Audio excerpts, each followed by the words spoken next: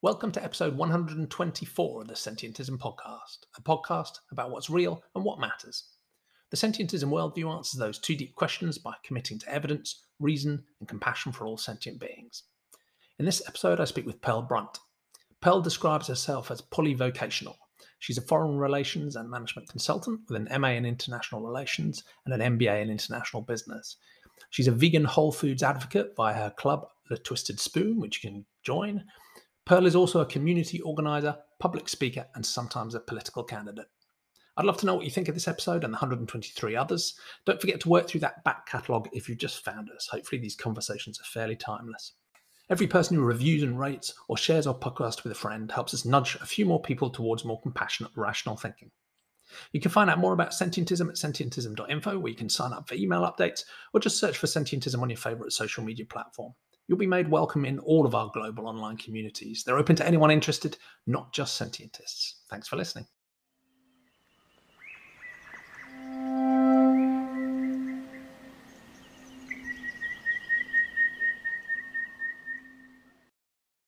Good morning, Pearl. How are you?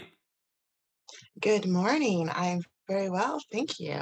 Good to hear. Well, thank you so much for making the time to join this series of Sentientist conversations. And we've talked briefly before, a few Twitter DMs and chat, that this is a series of conversations about what I think of as the two deepest philosophical questions and the most important. What's real and what and who matters, so epistemology and ethics, if you like. I have an obvious bias because I'm trying to popularize and develop a really simple worldview called sentientism, which suggests that when it comes to thinking about what's real, we should take a naturalistic approach using evidence and reason. And when it comes to ethics and our scope, who and what should we care about, that should be sentient beings, at least every being that can suffer and flourish and experience things. But I have the privilege in these conversations of talking to a dazzling variety of different people. So it will be fascinating to understand your own personal philosophical journey and whether or not these ideas resonate with you or whether you're going to put me straight. But before we get on to those crazily big questions, how would you best introduce yourself?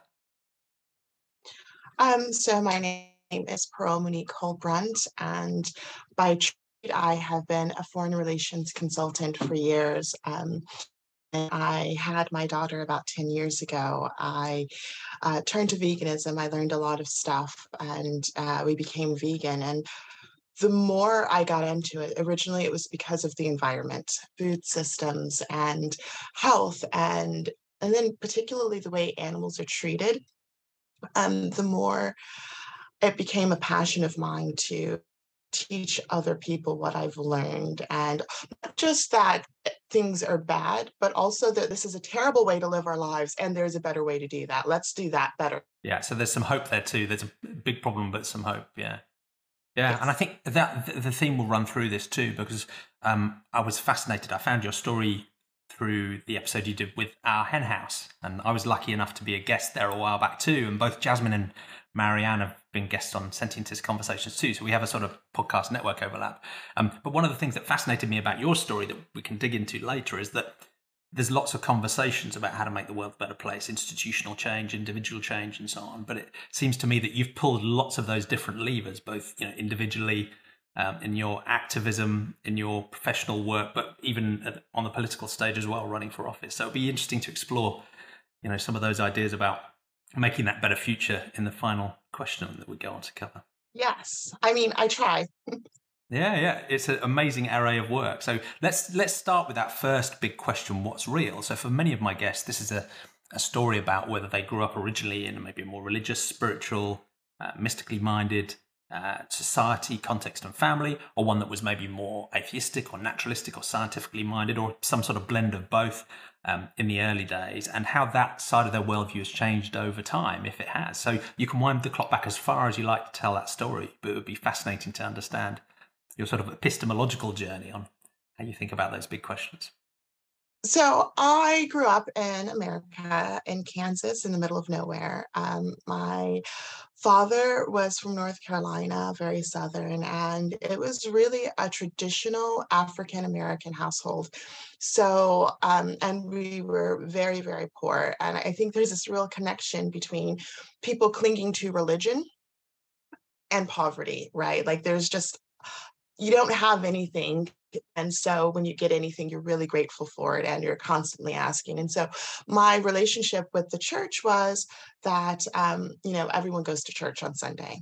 It was the thing that you did. And it wasn't just church. It was you got dressed up in your Sunday best. I think today, church, people are a lot more casual in a lot of places. You wear your jeans, you come, you worship, that kind of thing. But when I was growing up, it was very much you have your tights on as a little girl, your fancy shoes, your ribbon, your hair in the bow. It was like a big fashion show almost going to church.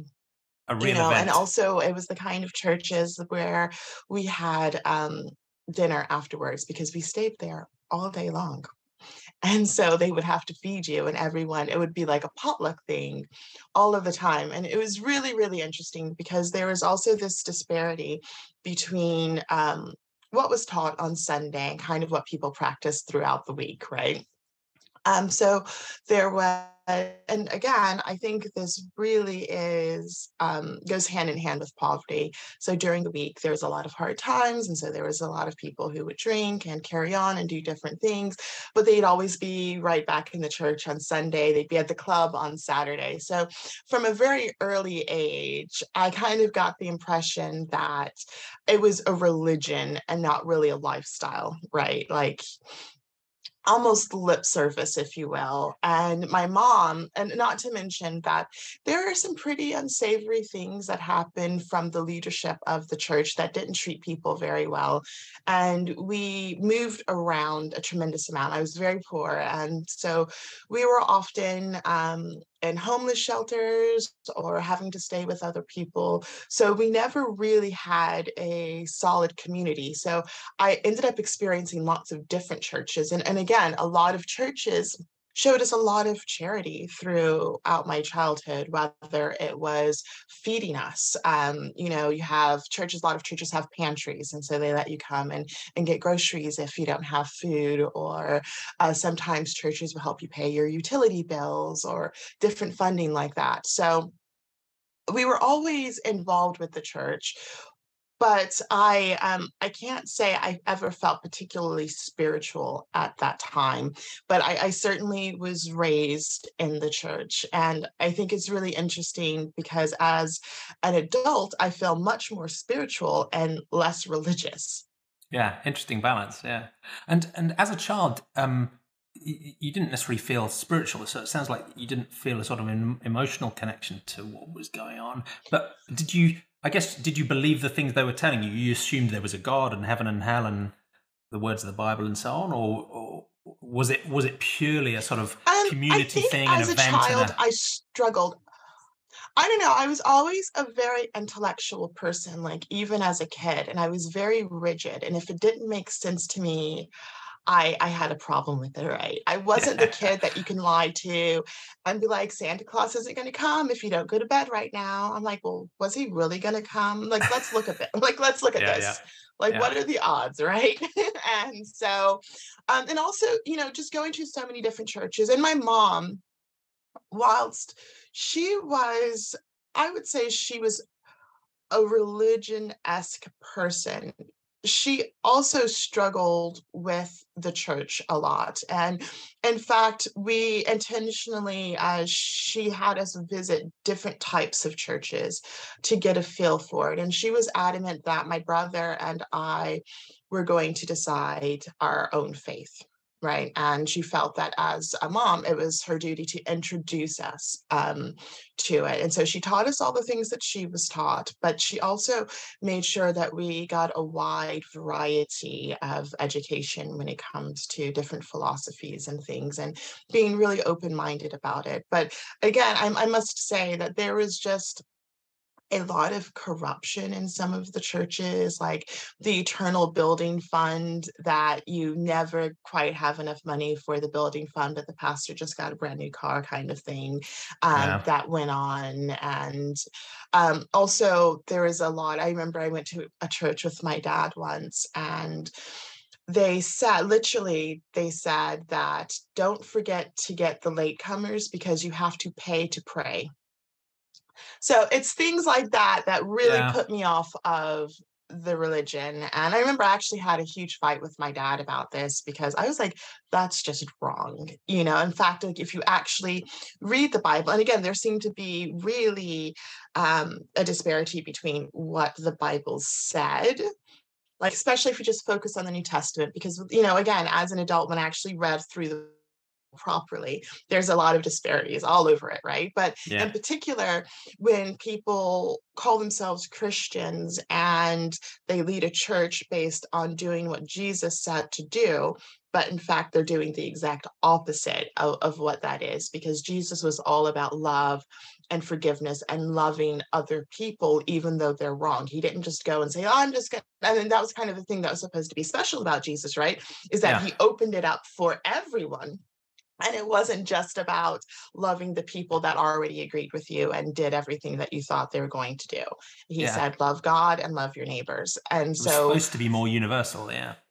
yeah, and so, and again, like open it up to non-Jewish people as well, right? Like Jesus was Jewish. Like it's a big thing, but people focus on the things that are most convenient when they teach the gospel. And also as an adult, I personally think it's really interesting the way that the Christian religion has been given to African Americans, and you look throughout.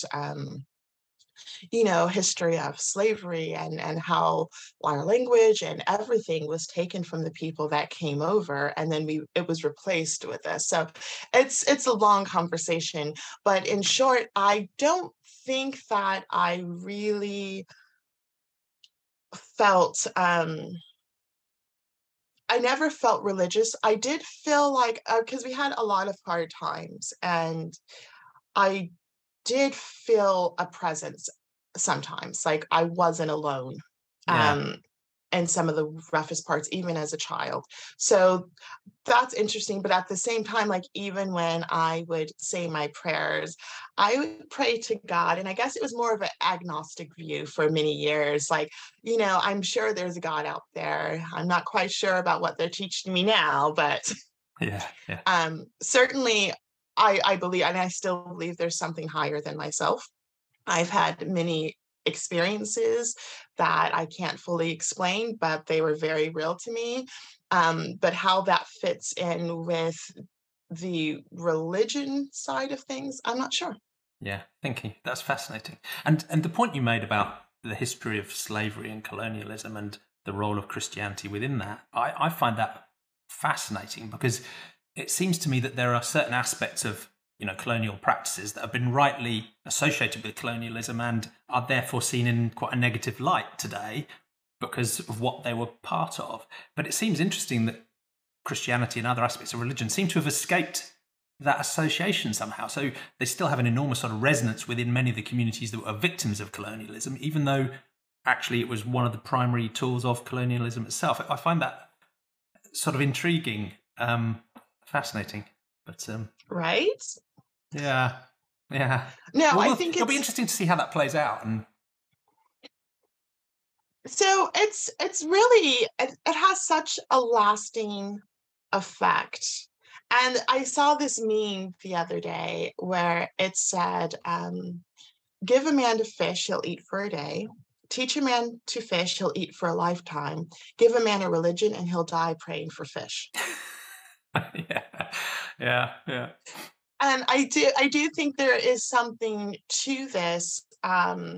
It's the idea that it doesn't matter what happens to you on this earthly plane, because as long as you do the right thing and do what you're told, and by the religious elders, or as long as you do what is expected of you, no matter how hard your life gets, there's a reward in heaven, and that's forever, and you're going to have mansions, and you're going to be beautiful, and you're just like going to be recreated, and it's going to be fantastic, right? That's very alluring for people who are at the very bottom of the rung and really have nothing else to look forward to. And it only takes a few generations before People don't remember what freedom was like, and they don't know anyone who does remember that.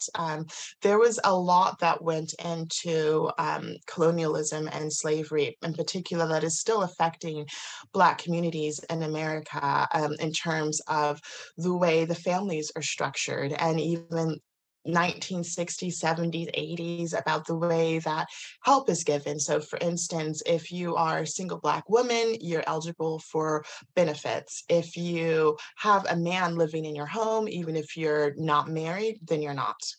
So many people don't actually get married and don't form formal family bonds because then they won't have the assistance they need to survive. And so it's a lot of things like that. So when you start talking about, and it's hard to separate all of these issues, but when you start talking about why policies are important and like what are we supporting and what are we really saying and what are we really doing, and acknowledging that, for generations we have conditioned a whole group of people in a certain way, limiting their options and possibilities. And um, going back, religion played a big part of that, because again, it does, what, everyone's wrong, but God loves us and he's going to take care of us. And even if we don't survive now or get what we need now, we're going to have it in heaven. And a lot of things, a lot of really bad things have been allowed to happen because of that principle of believing that, it'll work out in the end, even if the end is in the afterlife.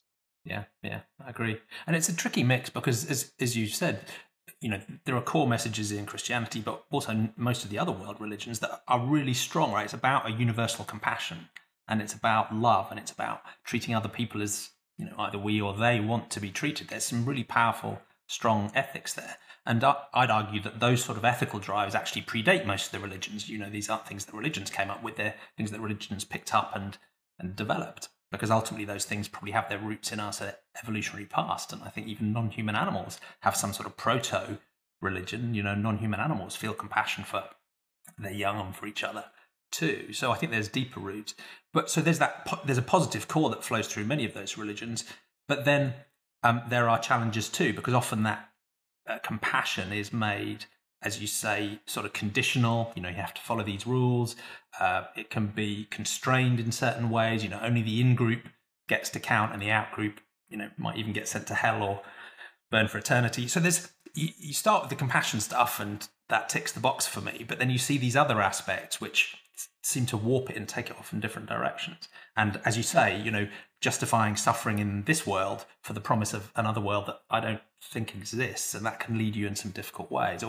Or the idea that there's some supervening overall sort of higher goal that is more important than us lowly suffering beings. And as soon as you have some sort of higher superordinate goal, it becomes remarkably easy to justify causing suffering and so on. So there's problems there as well. But it's interesting how people respond to that, because some people will take that sort of skeptical mindset, it sounds like you had as a child, and look at the inconsistencies and the problems and turn away from it because of evidence and reason. Others will look at the ethical problems that you might have seen in some of those churches, or on a broader scale, and turn away for that reason. Some people will turn away completely, and I've just become a sort of completely boring sort of naturalistic atheist and left it there. Other people will actually stay religious, but they'll say, look, what's happened here is that the human institutions and often the powerful men that happen to run these religions have sort of warped and done what us humans do and taken things in bad directions. But the core is still strong. So they'll hold on to a religious worldview that does still think that there is a benevolent, omniscient, omnipotent God out there, and the messages of universal compassion still hold true. So they'll almost strip the human difficulties out of religion and come back to a sort of purer version that they hold on to. Others will follow the path it sounds like you have, where you've sort of moved away from religion, and you were lucky to have parents that were open-minded about there are other ways of thinking, despite the fight with your dad. But you've moved into something that you've described as spiritual but not religious. And you mentioned already that there are things you've experienced or that lead you to believe maybe there's something beyond just the normal natural physical world. Can you say a little bit more about how that works and what it means for you? Yes. Yeah, and before we move on, I do want to touch back about what you said about compassion. And I Yeah. think that Sorry, I it just gave a is, bit of a lecture. So. no, it's okay. I think that this is the problem. I think it's vocabulary issues and how people are defining people and how you, because people are always capable of compassion, like the whole thing they say, and an ethical code, honor among thieves, kind of, so whatever your code is, like, people still have one. And people who don't have one, even if they don't match the normal code of ethics, usually they still have some sort of code that they live by, right? And I think the definition is, to whom does that get applied? And that's the issue, because people don't apply it universally. People don't just kind of say, and again, like, and you see it all of the time, like the way that people treat children sometimes is atrocious, like they're second class citizens. You're a child, so you don't have a say. You don't need to be, things don't need to be explained to you. You're just do as you're told, kind of thing. We see this all over. Or whatever your title is, at your job, somehow gives you more importance, and so your feelings and your thoughts don't matter as much as someone else. And we see all over our society how we continuously reshuffle and reorder and have some sort of hierarchy. And so it's male versus female, or old versus young, or all sorts of ways. And I think that, the trick is going to be to broadening that definition of whom compassion should be applied to. And if we can just like widen that to everyone, I think we'll be okay. Yeah, absolutely. And that's the core of the second question we'll come on to next. Did you want to say any more about this sort of spirituality and what that means to your understanding of the world? Sure. So I have a couple. I'm going to give you two examples. Yeah. So when I'm going to give you three examples, because it's actually really interesting, and I don't talk about this often because it just doesn't come up. You talk about coffee and what are you going to do tomorrow at the gym, but not really getting into spiritual conversations. And again, it's one of those touchy subjects because there are a lot of people that feel so very strongly about religion, and it's really hard for them to have conversations like this, right?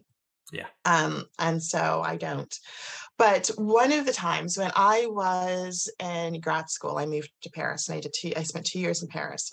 And I don't know why, but from the moment I moved into my first apartment, I would always go up the stairs in the dark. And it was one of those apartment buildings, and it's very common in Paris, but you have a hallway button and you push it and the light stays on for a certain amount of time. That usually is plenty of time to give people to open their door. I just would practice going upstairs in the dark. And I just did that for 2 years. Even when I moved to the new place, I did that for 2 years. And I don't know, it's just a thing that I did. I just did it. It was weird. I did it. And then when I moved, I was living in the Bastille area, right off of Bastille, actually, one of the smaller roads. And I was hanging out with a friend, and she wanted to stay up till 5 o'clock in the morning. And I'm like, girl, I will see you later. I live around the corner. I'm going home at like 2 o'clock in the morning. And so I was going to walk home by myself. It was just around the corner, and the main street was really busy. It was very lively. There were a lot of people there. And all of a sudden, I had a strong sense of danger. But it wasn't just like, I just felt like it was just danger. I just felt danger. And I also felt a very specific location. Like it was behind me and to the right. And it just felt like there's danger here. And but I also felt like I shouldn't turn around. And it was just so bizarre.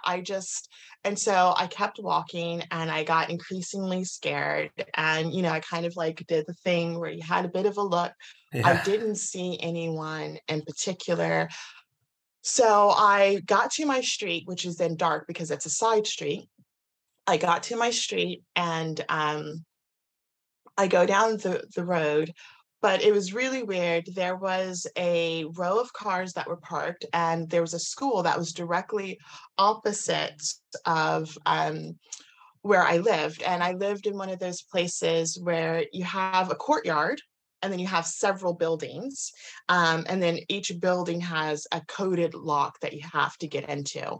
And so I went around like this white van. And it's funny because as a young woman, I would never go by a van. Like, it's just the thing. You just don't walk by vans as a young woman. Yeah. But I kind of like snaked my way around these cars and by the school. And then I just ran. And at this point, I still hadn't actually seen anyone. I was just terrified at this point. And so I ran into the first building and I turned around and I hid and I ducked my head out. And sure enough, there was a guy that was following me and he was still being very casual. And so, but he got stuck because of the way that I snaked around the cars. He got stuck behind the barrier of the school.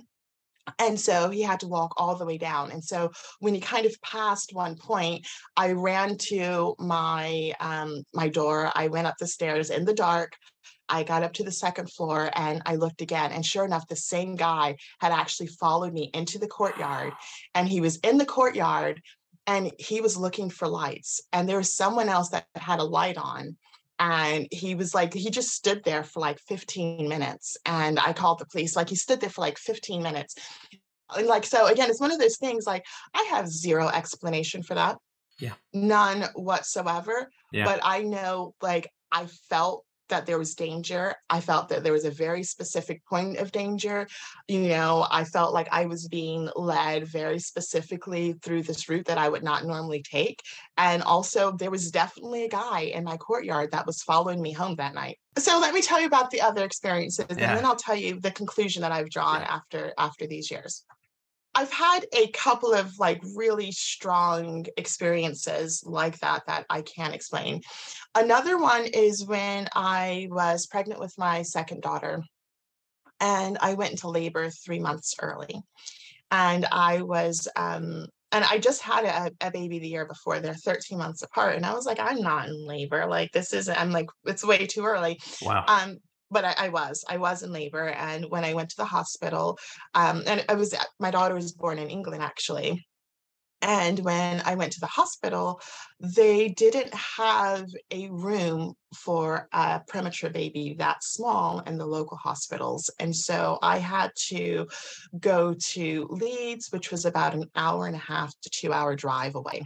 And so they sent me in an ambulance with a nurse, and she was constantly giving me some, like every 15 minutes, I had to take these tabs to stop the labor, because obviously if I have like a 27-week-old, she was 26 weeks at the time.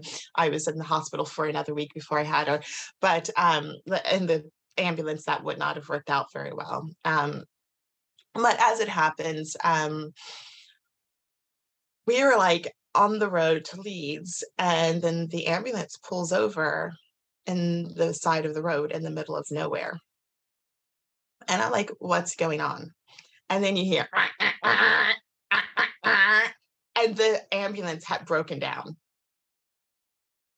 No joke. And I was just like, but it's amazing, because I literally just felt like everything was going to be fine and not to worry. It genuinely felt like someone was sat there with me and saying, it's going to be fine. And at that point, I had no worries, no anxiety. I just felt like it was going to be fine. Wow. And in fact, when we got to Leeds, Leeds is one of the premier places, NICUs, right? It was like literally the best place that I could be.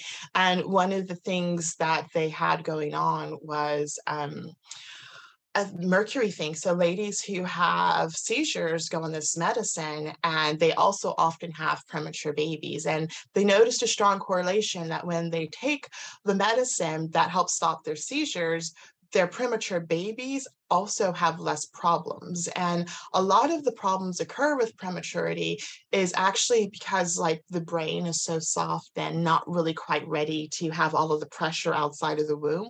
So you have brain bleeds, and these brain bleeds are what actually cause a lot of physical and mental issues with premature babies. I see. Whereas in the womb, they've got the sort of supporting pressure of the fluids and stuff. Yes, absolutely. And so, but they noticed that there's this strong correlation at the time, and I don't know if they figured it out yet because it's like 10 years ago, but at the time they noticed that there was a strong correlation, that the ladies who were on this anti-seizure medicine, their premature babies also had less problems. And so they're running a trial that I was able to get on. And so I had that trial for Sophie. And, there was a tiny little spot of a bleed when she was born in the first couple of days. But otherwise, she came out perfectly, perfectly fine, And so I really feel like, I was in the right place at the right time. Like I kind of got there in a weird way. But really it's uncanny. I think, intellectually, being terrified that I'm having this baby early and then the ambulance breaking down would have stressed me out to at least, but I genuinely just felt completely covered and protected and okay. And it did, and it worked out okay. And so that was my second experience. And my third experience was also to do with Sophie. So after a couple of months, we finally got to take Sophie home from the hospital. And part of it, you have to have like a prove it night where you stay the night in the hospital in the NICU, and you kind of show that you can give the baby all the medicines and do all of the things, and you're ready to take them home. Because also I was kind of asking to bring her home early because I was so sick of the hospital. And I also had a 1-year-old baby at home. And so spending a lot of time there, I was like, I promise I can take care of her now. Just like, let me have her.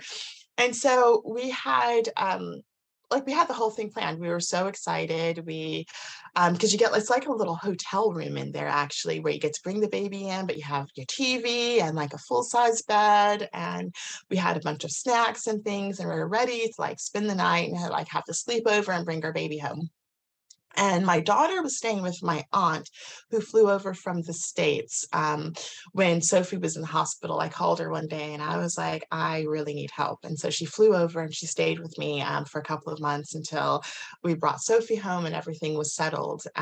So she was watching my 1-year-old, but she'd been watching my 1-year-old for weeks and weeks while I was in the hospital. But I just felt like, just like deep in my gut, I felt unsettled, like just really unsettled, and I couldn't explain it. And I was like, and I said, can I please just bring my other daughter here? And they didn't want her to come in because she's a snotty little kid that has germs, right? Around the Yeah. other, NICU babies. And so they're like, no, you can't. And I was like, but I feel, and so I was like, are you sure? And it was like 10 o'clock at night. I was like, are you sure? I was like, I really got to go home. Like, I was antsy and just so completely unsettled, and I couldn't tell you why. And I just really felt like my kid was not okay. I was like, I've got to go home. I've got to go home. I've got to go home. And they said, if you really want to, you can come and do this another day. I was like, no, I want to take my baby home too tomorrow. Yeah. and Yeah. so, and so they said, okay, why don't you go home and check on your kid and come back, right? And I said, okay. I was like, Pete, we have to go. Pete's my husband. I was like, Pete, we have to go. And so we go back.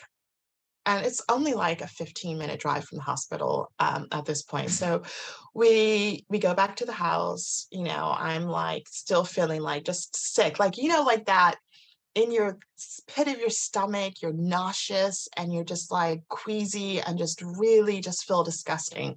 And so I go back and I check on my baby. My aunt's watching TV. I go upstairs, sound asleep, perfectly fine.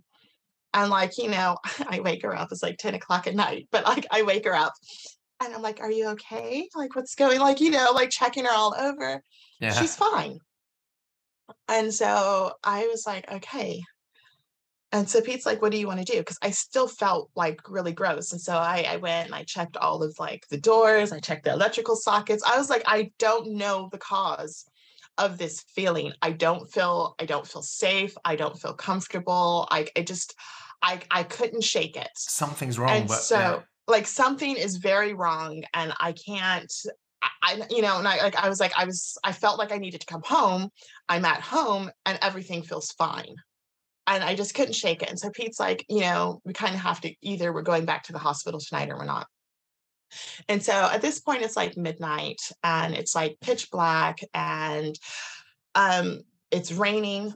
We go home, like we go back to the hospital. On the way to the hospital, like 3 seconds after we leave our house and we start to get on the motorway, there's this young woman walking on the street, on the motorway, not even like on the grass of the motorway. She's just walking on the motorway in the dark, in the rain with her shoes off, and she's super drunk. And so I'm like, pull over, Pete. And so Pete pulls over and she's like, oh, and she starts again. She's like, oh, I thought you were my boyfriend. I just had a big fight with him. I'm going home. And we're like, love, can we please take you home? And she's like, no, no, no, it's fine. It's fine. It's fine. And I was like, no, like, you don't understand how incredibly dangerous this is. Like, you're going towards a major roundabout and it's dark and it's raining and you're not even walking on the grass. Like, can we please take you home? And she's like, no, no, no, no, no. And so she wouldn't get in the car. And so I was like, okay, Pete, so we're going to drive behind her with our brights on very slowly until this lady gets home. An escort. And so we do this for like half a mile before she realizes we're not going anywhere. And she goes, are you guys really going to do this? And she was really drunk and she was British, so she didn't have a Californian accent. I don't know why I'm doing that accent, but she's like, I was like, yes, we really, really are. This is like horrendously dangerous, right? She gets in the car, and the second this lady gets in the car, I feel fine. Like the second she gets in the car, that feeling of being uncomfortable and just, it was, and then I just felt like, and again, I don't have any like definitive, it's just a feeling, but it felt like that's why. And again, like I had to go home in order to be on the road. But it wasn't your daughter. Yeah. And so, but it wasn't my daughter, but I had to go home. And probably that was the only thing that was going to get me to leave the hospital. Right. So it's just, how do you explain those things? And I don't have an explanation for those things. I genuinely don't. But I do know that they happened to me. I do know that the feelings were very real. And I also know that there isn't any other explanation that fits into the natural model that would explain it. Yeah, fair enough. And some people this sentientism idea is naturalistic, so it's about evidence and reason. So some people would listen to that story and say, okay, that doesn't count as evidence because evidence is just, scientific tests or randomized control trials. I'm like, no, that's evidence too, right? And you might think about how to weight it, or are there other alternatives or so on, but what you experienced is evidence in its own right. So, who knows? And where and then it's very how people experience things, and I don't know. And so it's one of those things where, when you say, is there a God that's omniscient and omnipotent and loves everyone in the world? Is there someone bigger than myself that clearly loves me? I think so, for sure. I know that sounds very selfish. I can't speak. I can't answer the questions as to why horrible things happen to other people, and, why other people pray all of the time and don't have the answers answered, or, there's so much to it that it doesn't make sense to me. It doesn't add up, rationally. And also the kind of God that I would want to worship and love wouldn't behave in that way. So, but then I come back to my very personal experiences, and, it is what it is. And I think that, whenever, and I do, I still pray, and I thank God, and I'm very grateful for all that I have. And in terms of and actually the conclusion I came to about Jesus was, I actually like the things that he said that people should be doing to each other, right? So Jesus as a God, Jesus as someone who had a lot of fantastic things to say about who we should be as people, and again, and about loving God. And I think that for a lot of people, and again, I don't know why my dad is like super religious these days, and he has never had any of the types of experiences that I've had, Yeah. right? Yeah. Like, never has experienced anything similar to that at all. I don't know. I mean, and he's the one that goes to church every single Sunday and gives every single week and month and is fervent. It's fascinating. I don't know. And I don't have an answer to that. I just know what I've experienced and also what feels right to me. And I remember one time I was, because there was one time around that same time, I think we were pretty active in church. And my husband wasn't raised atheist. His dad was an atheist, and his mom was a Christmas Catholic that just kind of went on Yeah. Christmas and Easter, right? And otherwise never bothered with it.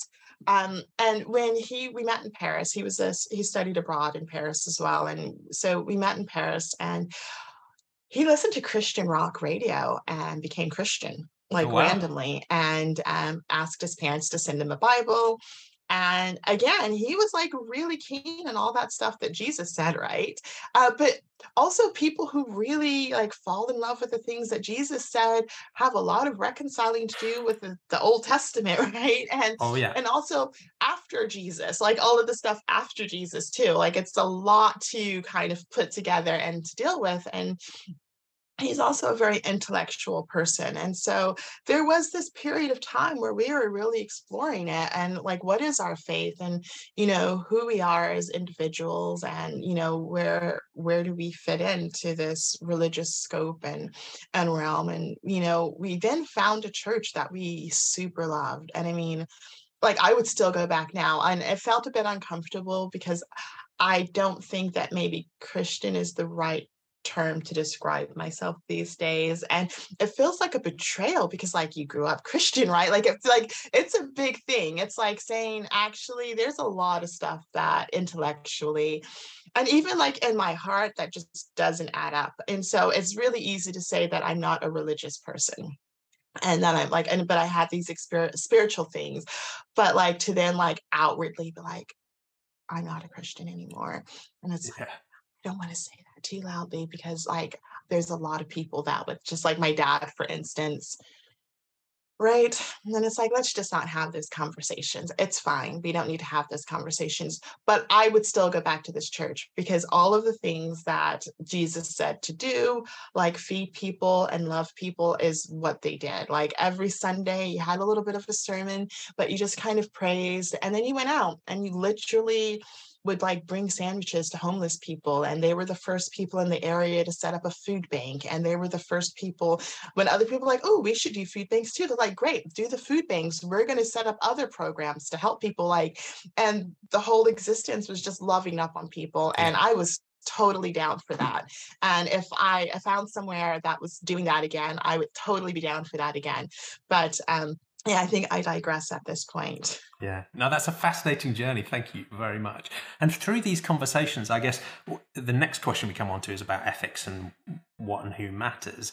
And the two link in really interesting ways. And one of the themes that's come through from the conversations I've had is this sense that with a more established institutional formal religion, maybe there's a bit more of a risk that the ethics get warped in one way or the other. Whereas I think in maybe a broader sense of the spiritual or a religious sense that is more grounded in a universal compassion but doesn't have a lot of the other formality in it, has less risk of that ethical warping and can be more generously compassionate. I don't know if that's really holds true, academically, but it seems that way. It seems that when you've got a very old book with a formal list of rules and an institution that's been around for hundreds or thousands of years with social norms defined a long time ago, that seems to drift away very often from the universal compassion that you might get through a sort of simple reading of, Jesus' life, for example. Although having said that, even Jesus talks about hell and, eternal torment for people who took the wrong path as well. But So I think it really depends on your view of what is human nature, yeah, right? And I think that one of the biggest reasons why there is so much like you said, a warping of the ethical code is because there's so much opportunity to do so within those institutions, right? I just read that in the Amish communities, as many as 1 in 4 girls are sexually molested. Wow. And again, it's because of this concept. And again, it's not everyone that's like this, but then you have this, they were in this particularly talking about how this one reverend said that he had to be with people on their wedding nights to teach them what to do. And when you're raised to bow to religious authority, but when you're raised to bow to any authority, right? So it's not just religious authority, because it could be a parent that does this, it could be school teachers or anyone in a position of authority of you. If you're raised in a way that you have to accept what they say and you're not supposed to think about it, you're just supposed to do it, that creates a problem. And that's why, again, like when you think about like what is human nature, when you have different cultural studies. So by trade I was a foreign relations consultant, and so I did a lot of studies into the formation of culture and how people interact with each other. And again, there are some studies where if you put people into a room together, just like 100 strangers into the room together, and you have a couple of minorities, they will migrate to each other, or again, like if it's all men and like 3 women, the 3 women will like Yeah. find each other in the room. And like, so, and I think there is definitely something about like wanting to be closer to people that are similar to yourself.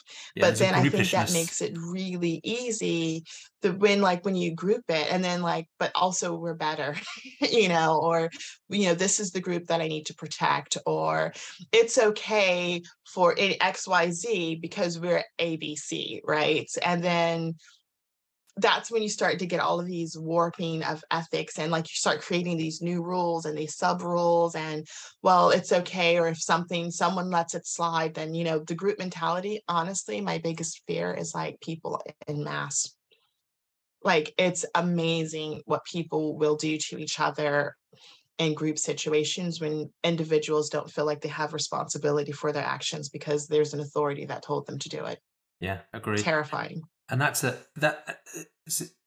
serious risk, and it's a nice lead into the second question about what matters and who gets to matter. Because as you said already, almost everybody has some ethical code. Almost everybody cares to some degree. Of course, there are clinical psychopaths who can't feel empathy at all, but that's pretty rare. Most humans, and I'd argue most non-humans, have at least some degree of compassion for family or friends or the in-group. The question is, how far does that compassion go, and who else warrants that compassion? And do concepts like group or sex or race or which football team you support or which species you are block that compassion extending out? So it would be interesting to know your story about how you thought about who gets to matter, both within the human species across those different groups, but critically the journey towards taking non-human animal ethics seriously. I know it's a story you've told elsewhere, but and I guess also, where are you now? How do you set that boundary of moral consideration if you do set a boundary? Right. So I think growing up, for sure, it was like family matters. Like you do for family. Like family has like that's the first rung of compassion. My mom, even though we had very little, also was a very generous person, and so she helped anyone that she could whenever she was able to. And so I kind of grew up in the if you have something, you should share it kind of mentality. So people in general have always been on that list. And I don't know that anyone has ever not been on that list unless you pissed me off. But most of the time, I was going to say, yeah. no, but it takes an incredible amount to get me to that point. I don't deal with toxic people, but other than that, but you've proven to be toxic to me. Even if other people have stories, it's my personal experiences that I take into account. So people have always been on that list for me. And I think that moving to non-people, and again, I had a full scholarship to the United States Marine Corps, which got me through some college. And I didn't go into the military in the end, but I did come away with a strong sense of nationalism.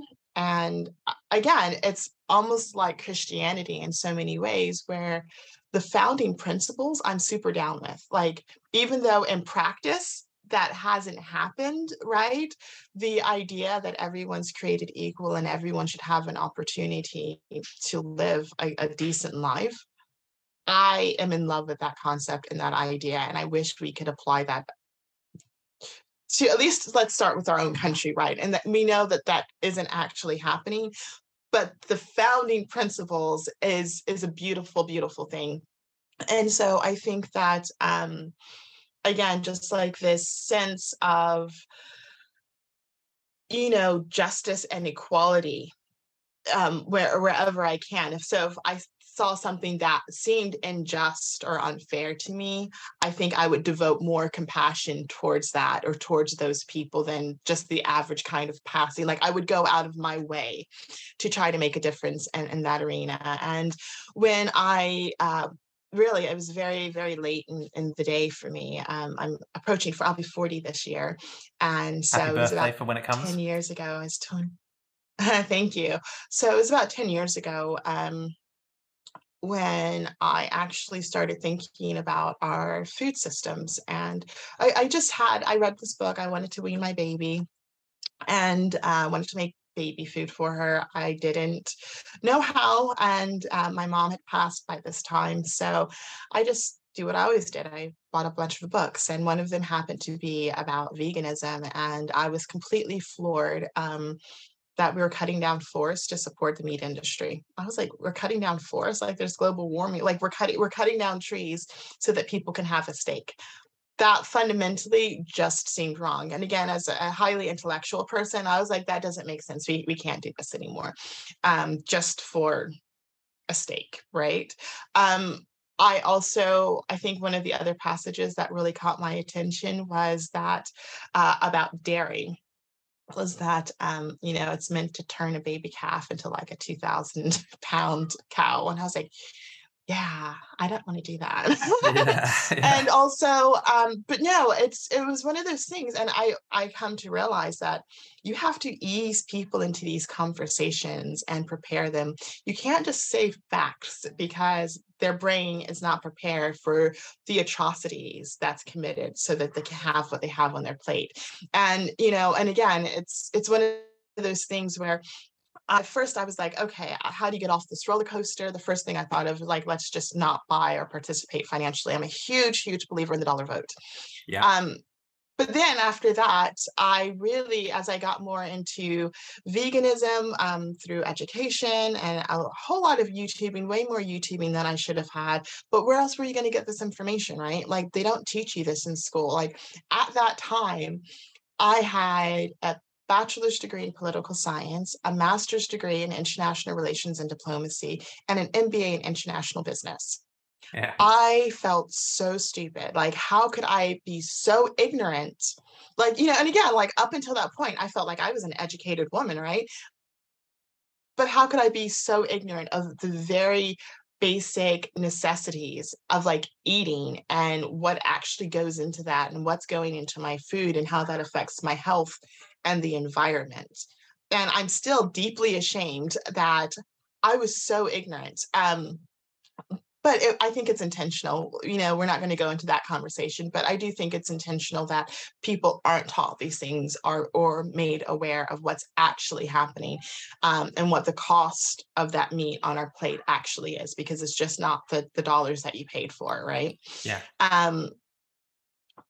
But the more documentaries I watched and the more I read, the more I realized that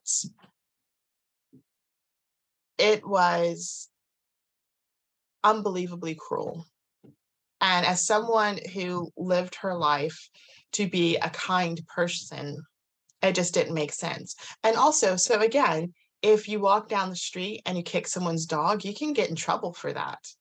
But yet you can torture livestock and do all sorts of completely inhumane things to other animals. So like the whole, it's just like this whole crazy distorted worldview that you have, that you're taught, of like happy animals on a farm and this is their purpose, and you just don't think about it. And as a child I resisted like eating meat, and I don't remember when I just kind of gave up. I remember being 5, 6, 7 years old, and my mom would have to like hide the meat in my food because I couldn't, like veins, bones, fat, any of it like grossed me out. And at some point when because, and again, like parents are taught, like if you don't eat meat, your kids aren't gonna grow well, right? So it was for me starting to actually see how animals are treated, and just so many facts, like they get more antibiotics than people. And then we have, like, even if you think about just the effects that industrial farming has on humans in terms of their health and the environment, like regardless of if you think that animals are worthy of your compassion, just like the fact that we have superbugs now, that our people have literally died because of these farming practices, because the antibiotics that are constantly used have created superbugs. And so then people contracted the disease, and then they can't be cured with antibiotics that should have helped them. Like there are so many of these things that are conveniently overlooked. I think it's amazing. And I agree, even if from a completely selfish human perspective, anthropocentric, where you just do not care about non-human animals at all. I think the argument for veganism is still absolutely overwhelming. Land use, water use, emissions, pollution, zoonotic disease, antimicrobial resistance, health. The list goes on and on and on. And I guess that's part of the frustration in these spaces and it can feel like there's a bit of a parallel in the religion supernatural world as well, because in both instances, it can feel like, look, the facts are pretty clear, but the social norms are so powerful that hold you in established patterns. So there's that inertia behind the social norms. And often, as you've said, that can be vested interests too, right? Because there are powerful people and powerful organizations who would love to keep it just as it is and keep growing it too. So. Absolutely. I also think that realizing that you're kind of caught in a trap and understanding how to get out of it are two completely different things, right? Yeah. And when the saying is, if you know better, you have to do better. But knowing that you should do better and having no idea how to do better keeps you doing the same thing, right? Yeah, exactly. And that's a beautiful segue maybe onto our final question about how can we make a better future, because as you've just laid out, facts aren't enough, evidence isn't enough, and there's this enormous power behind these social norms that keep us trapped, and we've also got this amazing cognitive toolkit that we can deploy to stop ourselves changing.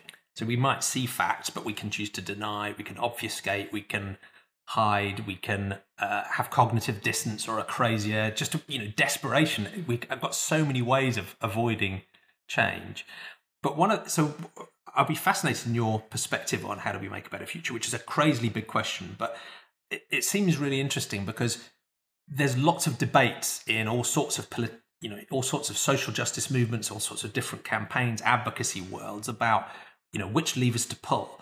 Individual change, institutional change, what's most productive, what's the most effective, how can we make things happen? And you seem almost a sort of unique person who seems to have, worked on almost every level, right? So you talked about the dollar vote and the power of boycotting and making individual changes for yourself and your family.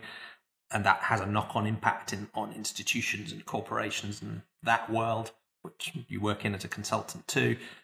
Then there's the political world, and you've even stood for office yourself, building some of this thinking into your platforms. I'd love to know a little bit more about how that played out, what you think we can do in engaging directly in politics, not just voting, but standing for office and lobbying and driving policy. But you've also, familiarity with even at the international level as well through your, foreign relations and international relations work too. And, I've done some amateur thought experiments, even at that level, of saying, look, imagine the UN moved from a Universal Declaration of Human Rights to a Universal Declaration of Sentient Rights, and had that policy ripple through at a global level. What could that look like as a crazy thought experiment?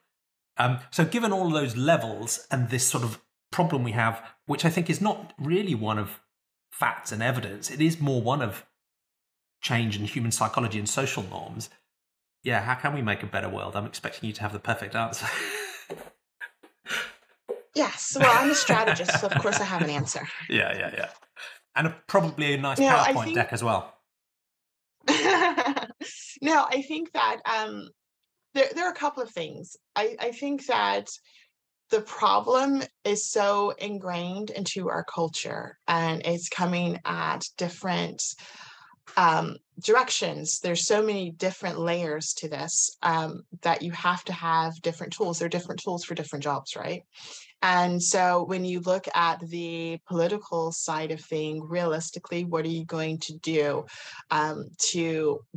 better for animals and for ourselves? And I think realistically speaking, they're not going to want to hear the argument about animal rights. I think that's going to fall upon deaf ears. And so let's not make it, because like you said, there are some very real reasons that are human-centric to stop what we're doing to animals.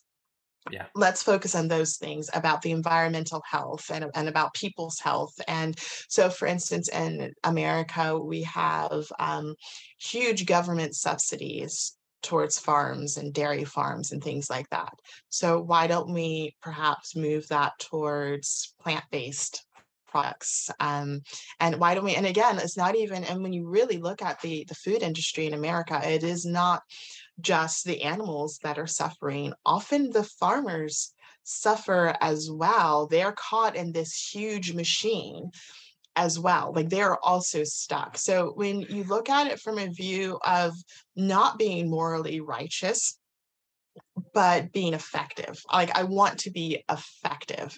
And I have a good friend, Carol Barnett, who they call Mrs. Veggie, and her husband is Dr. Veggie. And they've been vegan for years and years. And they run Rochester's Medical Institute, where they help people become whole-based, plant-based, and, help with their heart disease and their diabetes and their high blood pressure. And really, you can see, like, within just a matter of a few weeks, when people stop poisoning themselves with animal products and processed foods, their bodies start to heal themselves and they do a lot better. But one thing that she says, though, and she's fantastic, because being a diehard vegan, she is very compassionate. And again, I think us vegans, we forget our compassion too, because we get very incised. We get very incised and, almost combative sometimes, depending on who we're speaking to about these issues. And you can understand it, because the issue is so serious, egregious, and obviously horrific, right? So it's difficult. It is. Right. No, like I get it. I totally get it. But she's really good at maintaining her compassion. And she always says that the animals don't care why you're vegan. They just care that you are. So whatever brings you to it. And so, I really took that to heart, because for some people are going to be really touched about the animal side of things and animal cruelty and compassion. And some people just will never, ever care. Some people will be vegan because of their health issues, and, they have diabetes and they want to get off their medication, or whatever the case may be. Some people, it will be purely for the environment, and like me, but I really feel like once you start, you'll probably pick up those other reasons too. The more that you get into it, you'll pick up the other reasons. And it's a whole lot to wrap your head around. And so I think with a problem that spans across so many different parts of our society, we really do have to have different tools. So we do need to have people who are going to lobby for legislation that says, hey, like there's a big thing called the ag gag. Have you heard of it? So in America, you're not allowed to see what is happening in these factory farms. And that is insane. Like, it's supposed to be the land of the free, but you can't know what's happening to your Yeah. food. Don't people want to know where How their is food came that from? possible? Yeah. How is that possible? But so those are the types of laws. There are very specific laws that have been in place to enforce the system. So, getting into politics and legislation to combat that. And again, not just voting for someone who's like, oh yes, I support the environment, because you're a liar if you say that you support the environment and you don't have conversations about the food industry and our choices that we're making. Like, it's impossible. You can't. And that's why when I ran, you cannot genuinely say that you are for sustainability, that you are for the environment, and that you want to do something that's going to help stop global warming without also looking towards veganism or how to significantly reduce our animal consumption. Yeah, there's such a taboo against challenging animal agriculture in the mainstream environmental movement. And you can see it cracking here and there. Every time the IPCC report comes out and talks about animal agriculture, and even in public media, you can see cracks appearing here and there, but it's so powerful. People love to talk about energy and electrification and food waste and plastic straws and so on, but just for some reason, it's like a no-goer. It's a massive social taboo, and we have to break it down. And I liked what you said earlier on about the different paths, because in a way, it feels like your own personal path to veganism and animal advocacy was through, environment and health at first. But it's so much easier to challenge a practice once you're no longer doing it. If you're consuming animals every day, it's very hard to think about the ethical issues. I mean, that's partly why my journey too was so long. But if you've, environmental or health or some other reason has meant you've moved away from that system, just becomes easier to think more clearly about the ethical implications as well. Maybe it frees people up to then bring their ethics in line too. But it's hard to do that when it's still a habit. And I think that, so for me, the way that that looks is that, the initial reason was, again, because of the dollar vote and the environment and just to stop participating, right? But the more that I learned, and so if you're vegan for the environment, that's when I guess you can be flexitarian. And it's like, yeah, like 95% of my diet is vegan, but I'll have that steak or this seafood every once in a while. When you are vegan because of your ethics and compassion towards animals, you will never have another bite of animal products ever again. And you literally just can't do it. Again, and I think it probably takes a while. I mean, there was some ups and downs early in my journey.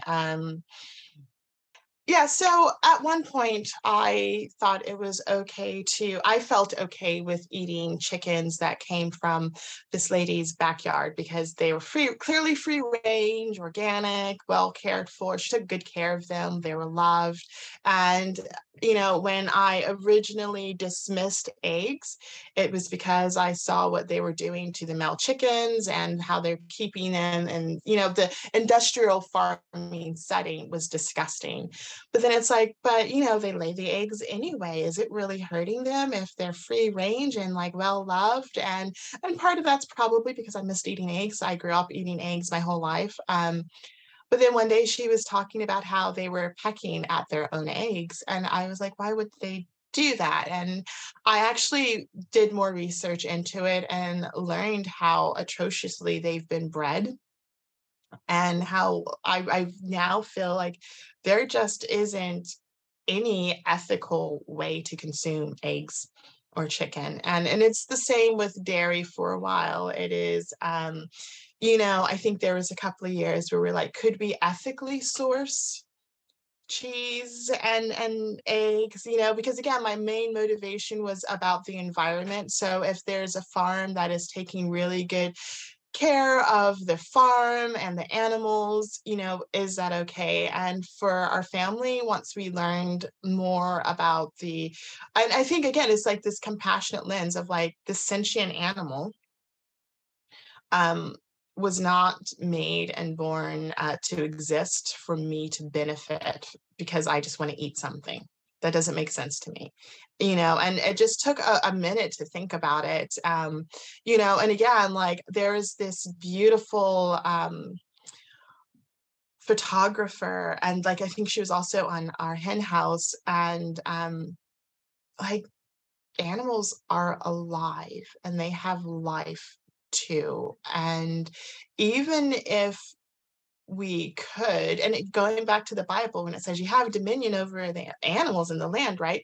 So does dominion mean that you should be horrific to them and be cruel? I mean, surely that's more stewardship. We should like Yeah, surely that yeah. would mean stewardship. Like I kind of like my husband and I kind of joke about like Jesus coming down and like, you did what? Yeah, there would be so many things, so many things. Yeah. Right. But no, I think that genuinely though, appreciating life, and I think for me personally, living my life in a way where I try to do no harm to anyone, right? It just feels good. Yeah. It feels easy. I'm able to be happier, and when I go to bed at night, I sleep well, and in the morning I work hard to make a difference. And then like I know that I'm doing something. I'm not just idly sitting by and letting it go. I'm genuinely doing my best to make a difference. And I mean, it's little things like, killing a moth that's in my house. Like if I can let it out, I'll let it out. But then we had like this huge infestation and my daughter wouldn't go to sleep and they scared the crap out of her. So we put up a fly tape one time, right? So it's like you do try to do your best, or like the mice that kept coming into ruining our food in the basement. We tried to plug all of the holes and do different things. And it's like, are you vegan if you kill the mice that are in your house? Like, where do you draw the line? I was talking to another guy, and I have a neighborhood cat. Actually, it's not my cat. I don't even know whose cat it is, but he's always in my yard and he's hunting mice. And considering that the mice often come into my basement, I'm okay with that. That's nature, right? And he's like, is that vegan if you get a cat that specifically to hunt mice? And I was like, it's not my cat. Mm. I was like, I appreciate the Yeah. cat is doing that, but it's not my cat. And then again, it's like, how far do you apply, you know, human concepts, right, to the animal kingdom? Because are you going to stop hunting, natural hunting of prey and predator, or, so it's like, where do you draw the line? And honestly, I think that it's one of those places. I think people should be lifelong learners, and I would hate to be the same person 10 years from now that I am today. I would love to continue to experience the world and broaden my understanding and my perspective of how I fit into it. Yeah, I love that perspective. And I think you're right. I think, there probably isn't a perfect answer to some of these questions. We shouldn't kid ourselves. We've reached the end of some perfect ethics. There's still going to be difficult questions and maybe completely unresolvable questions that we need to face up to. I think that mindset of just keep learning and be open-minded and trying to do better is important. And I'd echo what you said earlier on. In a way, I think we should use whatever entryway we can to this space, environmental, human health, various other factors.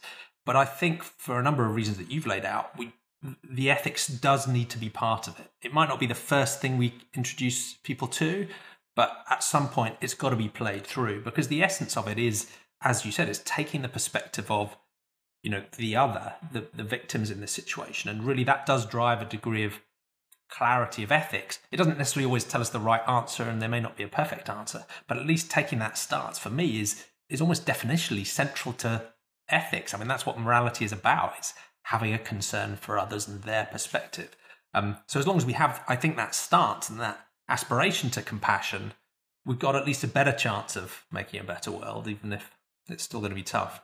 Right. And I also think there's a very practical element to this where people have to learn how to make healthy vegan meals. And that's like why I do the Twisted Spoon. But seriously though, we were up and down for the first few years because we really wanted to be vegan, but we were all over the place in terms of our diet. And so we go through like periods of where we weren't feeling great, we didn't have the energy. I'm like, okay, clearly we're not doing it right.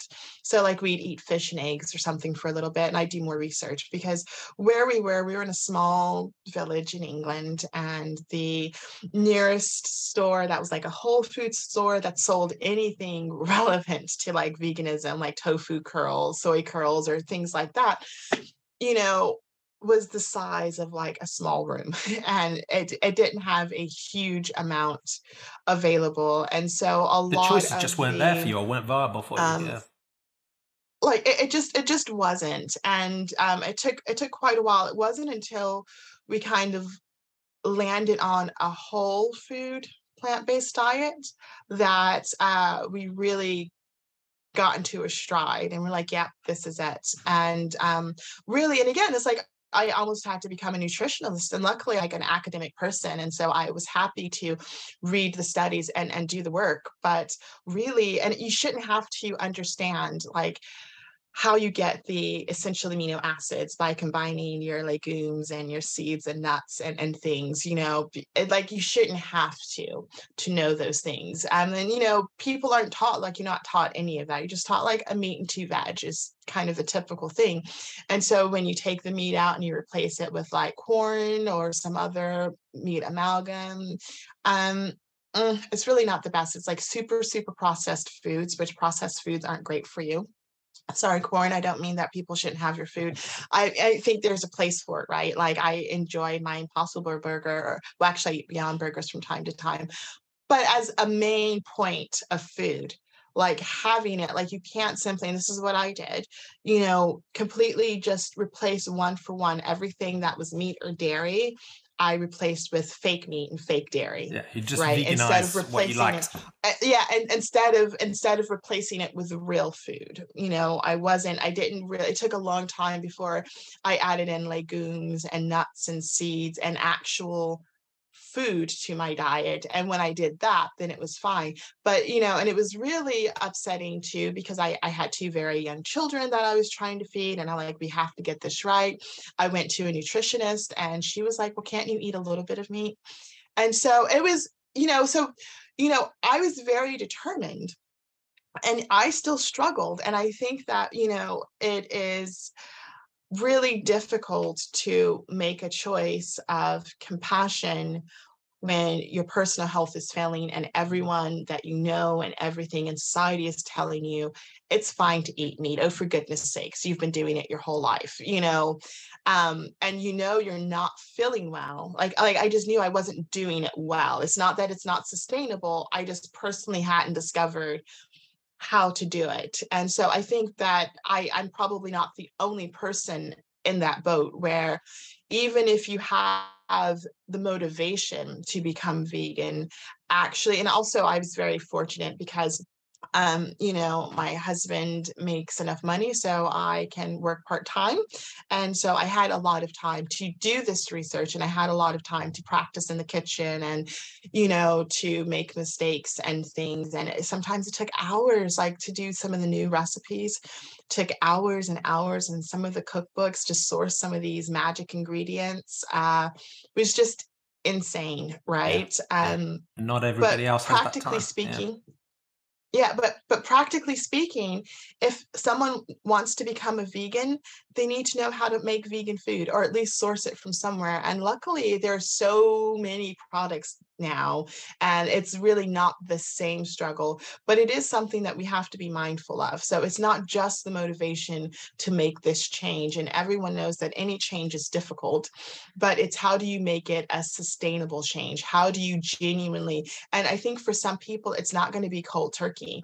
And I think like when you go from the ethics, compassion kind of thing, where you look at a piece of cheese and you see, you know, pus and blood and pain and Yeah. death, like you Yeah. can't eat that, but you need to eat something, right? Yeah. So for some people, it's going to be that step down. Like, okay, I can easily cut out beef. I can cut out chicken. I can cut out fish. Then it's like, okay, I can cut out eggs. And because some people float, right? Like they just eat, like they eat eggs and beans and like rice, right? And until they figure out how to get rid of that too. And usually cheese is the last to go, I hear. Yeah, and I think a lot of people, particularly vegans on Twitter, and I fall into this category sometimes too. We act and we talk as if winning the argument is enough, and it just isn't. In very practical, descriptive terms, as you've said, at every level, individuals need to have viable, acceptable choices, whether that's fast, cheap, easy, socially acceptable choices, so that they can take a better choice. And farmers need to have better choices. How am I going to feed my family, and what livelihood am I going to have, and how am I going to run a business? They need a better choice. And even institutions, different policy levels, you need to actually have something practical and realistic that people can turn to. Just theoretically winning the argument, however strong that argument is, just isn't enough. And I'm very aware I've taken more of your time than I asked for too, but I wondered if I could squeeze in one last question in this section. Yeah, of course. What was it like taking this agenda into the political arena when you stood for office? Because that's a bold step that, again, not many people take, and I'd love to see more people. I want to say it was try. a little disappointing. Yeah. Yeah, it was interesting. I got comments of, you ran a very unique campaign. And yeah. No, and I think that really, but one of the things that comes through, and it's really interesting, is that there is such a huge intersection between veganism and sustainability and social justice that people don't often see. And when you start talking about one thing and it leads to another and another, and I love getting people into the conversation. I think that's the whole point, because you're not going to change people's minds if they're not part of the conversation. And one of the things that I did was I opened up an outdoor kitchen at a farmer's market where I just fed people, and it was free. I just would go out on Saturday or Sunday and I would cook for people. And I also had like the big sign that said vegan food. And when they come over, and I was also running for office, and we just have like these conversations, but most people are just so put off by the term vegan. And in fact, there's this article about people prefer meatless or, plant-based versus vegan. Like vegan is really abrasive to people for some reason. Like they, it's like, vegan. And like, it's like it's a challenge gonna be to dry, the or it's going to be, it's, a lot of things. People don't like vegan, but so many people actively sneered and turned their nose up at the mere idea. But also people can't not eat free food. It's this hilarious dynamic of you people. might have found the answer here. Yeah. Like people cannot not eat free food. And so, I mean, like this one lady in particular, and I've had several people, but this one lady in particular, she was like, what are you making? Like seriously, like just like approach the booth, like, what are you making? And I was like, and this is not her voice at all. I don't know why I always default to like a California girl, but she's like, what are you making? And I was like, oh, I'm making chili. She goes, what kind of chili? I was like, oh, it's vegan chili. And everyone, when you put peppers and garlic and onions into a pot and you start cooking it, it just draws the crowds. And like, oh my gosh, that smells amazing. I'm like, guys, I haven't even started yet.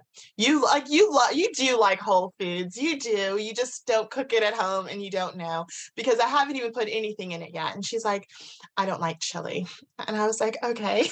Right. She's like, well, I was like, well, what do you like? She goes, like Hostess cookie, like Hostess cakes, and like she's listed a whole bunch of junk food. I was like, okay. And I was like, well, would you like to try the chili? She's like, what's in it? And then I was like, well, we have 3 different types of beans. It's a vegan chili. We have red lentils and tomatoes. And when I cook, I always like bring all of the things out and I lay them on that table next to me. So you see the whole food, you see the dried beans, you see the dried lentils, you see the tomatoes, like you see everything that I've put into this meal, right? And she just was like, I was like, would you like to try it? And she goes, Yeah, I guess. And so I don't know why people can't say no. She already said she doesn't like chili. She already was like super against the vegan idea. Tough But customer. she was like, yes, I'll try it. I was like, okay. So she goes to try it. And I also had toppers. I had like fresh cilantro and red onions and fresh corn that I wasn't cooked, just cut it off the cob and things. And I was like, would you like any of the toppers? And she's like, what's that? I was like, it's cilantro. She's like, I've never had that before. I was like, don't try it today. I was like, Too not much. today. Like, Too much. people either love it or hate it. I'm like, don't ruin my chili with it if it's not for you, right? I was like, not today. And so she tries it, and like she takes it away. I give her like this little cup, and she takes it away. And like again, I just knew it was going to go straight in the trash. She comes back with her husband, and she was like, this is delicious. Like, what's in it again? And we then had like, it went from like her being completely defensive and just telling me all the reasons why she was going to hate this chili and she doesn't know why I'm out here, to this was actually really good. What is in this and how did you make it? And actually my doctor said that I should cut down on my meat and dairy intake, and I'm really interested now. And it was a completely different conversation from her trying it to like, because again, she sat there for like 15 minutes, like giving me evil eye and telling me all the reasons why it was bad. And then she came back. But then her husband's like, it's hot, I want to go. And she's like, well, you go ahead. And like she sent her husband along and continued the conversation with me. And I'm thinking, this is exactly what it's all about. It's about introducing people and coming to their levels. And you know, she would have had a pamphlet or there was no amount of conversation that would have had her consider it. And the number of people that said, if the food tasted like this, I would be vegan, or I could eat this, or even just I made glam chowder one time. And so you see like carrots, celery, mushrooms, cashews, and seaweed, nori. And everyone's like, what are you making? So like, yeah, you see like potatoes, like I don't see how all of these ingredients fit together. And then it's like, oh, well, look in the pot. And they're like, oh my gosh, this is like magic. And you just transformed this into like this delicious clam chowder like dish.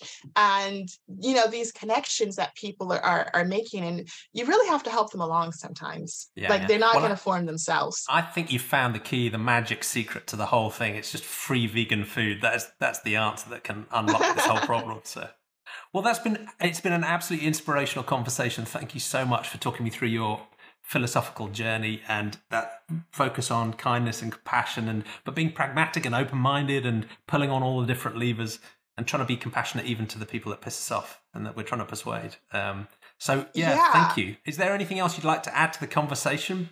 And also, how can people follow you, visit your website, learn more about your work?